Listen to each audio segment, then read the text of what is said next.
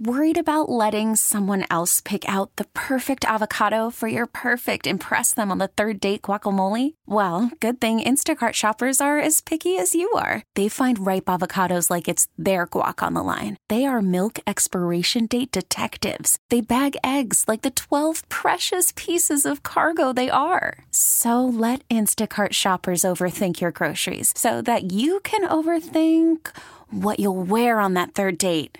Download the Instacart app to get free delivery on your first 3 orders while supplies last. Minimum $10 per order. Additional terms apply.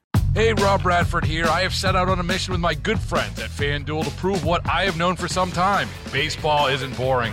Now I have a daily podcast to prove it with some of the most notable people in the baseball world, screaming baseball isn't boring from the mountaintops, or at least agreeing to come on our show. Players, managers, GMs, and yes, even the commissioner of baseball, Rob Manfred. It has been a constant wave of baseball's most powerful voices. So join the revolution. Subscribe and soak in Baseball Isn't Boring. Listen on your Odyssey app or wherever you get your podcasts. You'll be glad you did. 97.1 FM Talk. On demand audio. We're going to talk about guns here, and there was a study that was done by the Milwaukee Journal Sentinel, and I have some connections because I spent about 10 years up in Milwaukee. John Diedrich is with us this afternoon, who led this particular study. And I was interested because, you know, I love my peeps at hotair.com, Jazz Shaw and David Strom and the like. And Hot Air featured this study, and I've seen some conservative praise because it's a very broad study, and it's not necessarily anti-gun. They just go into a lot of different situations and ask some questions, and we get into the issue of gun deaths where violence is related and where suicide is related, and that's kind of where this study goes. John Diedrich is with us this afternoon from the Milwaukee Journal Sentinel. John, how are you? Welcome to 97.1 FM Talk in St. Louis. I'm doing well, Mark. How are you doing? I'm doing okay. Now, we should mention that even though you're typically in Milwaukee, are you in Europe right now? Is that what I understand? That's right. I'm in Spain right now. Our son is graduating from college this week, so actually from St. Louis University, which has a campus here in Madrid. Nice. Well, I was just in Madrid about 8 months ago, and I had a great time with a bunch of listeners in Spain. So have an awesome time in Spain while you're there, and congratulations on the graduation. Tell me about this study, because you looked at a lot here, and it's a very, very detailed study. I know there was a team of reporters here. Maybe start with what was the goal here? Was there a specific mission? Yeah, so, and thanks for having me on. So I did this project through a fellowship at Marquette University called the O'Brien Fellowship. This allows reporters to really step out of the newsroom and really focus on something in depth. And what we wanted to do was really look at Wisconsin. That was our study area, and really help understand, first for ourselves and then for our readers, how gun deaths affect different counties. A lot of the headlines for us in Wisconsin revolve around Milwaukee and homicide and also accidental deaths or negligent deaths, police-involved shootings. And There's good reasons for that. But what really gets missed is suicide. And so what we started to do was collect data for every county in the state. My students at Marquette, I had 2 students that worked with me on this, and they and I reached out to every coroner and medical examiner in the state in an effort to get data so people from every county could see how gun deaths affect them. One of the things that I've mentioned over the year when I've talked about gun deaths a lot, and St. Louis unfortunately has a lot in common, I think, with Milwaukee and other urban areas. But if you look at the numbers, and I'll use some raw numbers right now, and you can tell me how off I am. I remember 33,000 gun deaths a year, but half of those really always kind of have been suicides. And I'm numbering, my numbers probably are off. That might be higher than it is. But one of the things you did find out is we hear about all of the deaths in the news. You have violent gun battles, things like that. But really, you're finding that a lot of these gun deaths happen in rural areas with older men in particular because of suicides, and obviously the access to guns plays into that, John.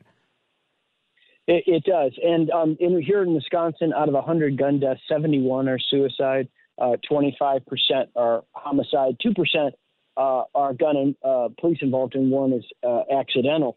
So, so I think that right there is a surprising number to some people. Nationally, that number moves around a little bit closer to half, and some states it'll vary around a bit. But yeah, here again, the narrative, and I don't want to discount homicide. Those are important, and there are different factors behind them, and so it's really important for us to not say, hey, they're all the same, because a suicide, homicide, accident, these are different. However, it is important And we also wanted to come into this in a way that I would use the phrase like invitational. And it's kind of a word that gets used a lot now, maybe, but I guess we really wanted to go into this with an idea that we wanted to explore this. And we really understood when we got into this that that where the heart of this project is with gun owners themselves. And I was able to talk to a lot of gun owners and focus in on efforts that have been going on, not only to step into this issue of suicide, but also some stories of hope and resilience, which, we often don't get around gun deaths because of the outcomes. And again, not to diminish what has happened, but we really tried to focus in on some efforts, some grassroots efforts that have been happening to really get in front of this. And you're right, the numbers, disproportionately in terms of numbers are white males over the age of 50 in our state. That's the biggest category in terms of the suicide piece. But when you adjust the gun death rate, Milwaukee is not number one when you add in suicides and you adjust for population. And that right there was a real surprise to people that really Milwaukee's still in the top 10, but it just has such an outsized role in the discussion. So obviously a big component here is mental health. I've been one that's been very, I would say, honest in recent years about a crisis that I had about 10 years ago with anxiety and depression, because I think it's a message that people need to hear. And I also know, and I'm very aware that when people get into crisis, it's difficult to find resources. I do remember 60 Minutes to this story. Gosh, I don't even know if it was maybe 2 years ago now, about a pop-up clinic that was in Milwaukee when it came to youth, kids in seeking mental health. But what would you say, and what did you discover here in this reporting when it comes to mental health access? I think, unfortunately, there's not nearly enough of it. There isn't. And, when you get into rural parts of the state, it's even more so. So that's a big problem in terms of the waiting list and so forth to get in. There's also a reluctance among some gun owners to go and seek mental health. And that's not everybody, but that is a theme that came through. And there's some efforts to address that among that population. It's also really important, I think, here to stress that people who are gun owners are not more prone to mental illness or to crises and so forth at any higher rate.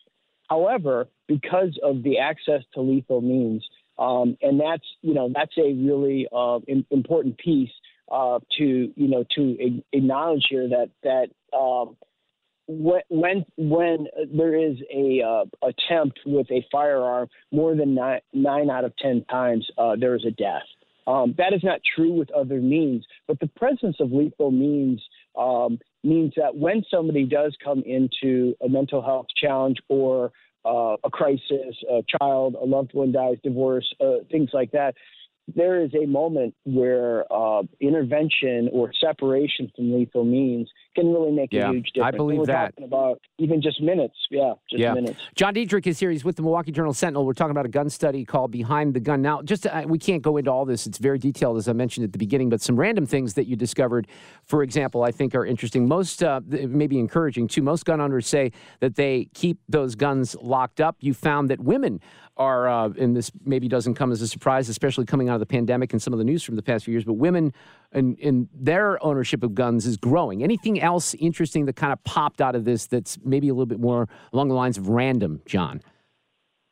Well, it's interesting. You mentioned the storage piece. Also, the defensive gun use is discussed a lot. And again, we did a poll, what you're referring to as a poll that we did, an extensive poll in Wisconsin. And, so at that rate, we found that somewhere in the range, and again, we're talking about more than 1 million gun owners, and we polled 350 people. So we have to be careful to say this is not representative of 1 million people, but it's the most in-depth thing that is done. One of the things that we found was that defensive gun use among our group was around 11, 12%.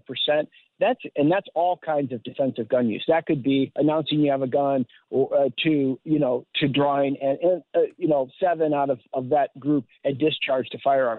So those numbers are, I think, interesting to people and kind of debated. We just sort of put them out there, not to say, hey, that's high, that's low, but that was out there. The other thing that was interesting is the number of people who have concealed carry permits is sort of at one level. But I guess I was a little bit surprised that a majority of people do not carry concealed regularly who have permits in our poll. And that bore out with a number of the interviews that I did with people who said, I wanted the permit for the reasons why occasionally I might want to have it, but I don't carry regularly. And I think the assumption might be that the number of permits equals the number of daily carriers of concealed guns. No, that doesn't match up. Yeah, I would assume that it doesn't. That's a good point to be made. Worried about letting someone else pick out the perfect avocado for your perfect impress them on the third date guacamole? Well, good thing Instacart shoppers are as picky as you are. They find ripe avocados like it's their guac on the line. They are milk expiration date detectives. They bag eggs like the 12 precious pieces of cargo they are. So let Instacart shoppers overthink your groceries so that you can overthink what you'll wear on that third date. Download the Instacart app to get free delivery on your first 3 orders while supplies last. Minimum $10 per order. Additional terms apply. Baseball is in full swing. NBA playoffs are heating up, and your NFL team is gearing up for training camp. Listen to the latest on the teams you love here on the Odyssey app. The biggest sports radio stations in the country, providing unrivaled local coverage of their teams, all in one place.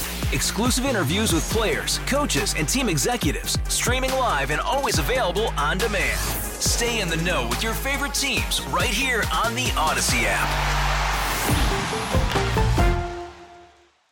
Well, listen, I found it interesting. I saw some, this may make you uncomfortable. I saw some conservative praise for this study saying it was pretty open-minded and, thorough. So I wanted to get you on, especially since I had some connections there in Wisconsin from being up there for so long. And I appreciate you taking time on what is a personal trip in Spain there for your son's graduation. But thank you so much. Would you like to weigh in after the loss, unfortunately, over the weekend on the Packers' playoff chances moving forward? Because now I'm not feeling as confident as I was a week ago, John. I don't think so. But, the Packers, if they make it in, it's going to be by the skin of their teeth, which is the way they won the Super Bowl last time. I'm not saying, but, maybe that's what they need. But no, it was not pretty. I like the young team, though. I think I'm more confident than I was certainly at the beginning of the season for hope in the future. But John, thank you so much. Enjoy the time in Madrid, and we'll I think this is not on the paywall, right? If you go to jsonline.com, you can read this, free. Right? Yep, it's free, and it's picking up interest in different places. You mentioned some. I talked with Cam Edwards from Bearing News the other day, Bearing Arms, and others as well. So we have some different folks who are weighing in, and it's I do think that there's more. We're hearing from different people than we sometimes do in this, and it's been encouraging. The comments have been really encouraging, and even some cases where individuals have said they've heard from people who were considering taking their life and following the story, and they reached out and a positive outcome happened. So that's super encouraging. JSOnline.com if you want to check that out. John Diedrich, thanks again. I really appreciate the time, John. Thanks, Mark. Really appreciate it. Thank you. Get more at 971talk.com. Hey, Rob Bradford here. I have set out on a mission with my good friends at FanDuel to prove what I have known for some time. Baseball isn't boring. Now I have a daily podcast to prove it with some of the most notable people in the baseball world, screaming baseball isn't boring from the mountaintops, or at least agreeing to come on our show. Players, managers, GMs, and yes, even the commissioner of baseball, Rob Manfred. It has been a constant wave of baseball's most powerful voices. So join the revolution. Subscribe and soak in Baseball Isn't Boring. Listen on your Odyssey app or wherever you get your podcasts. You'll be glad you did.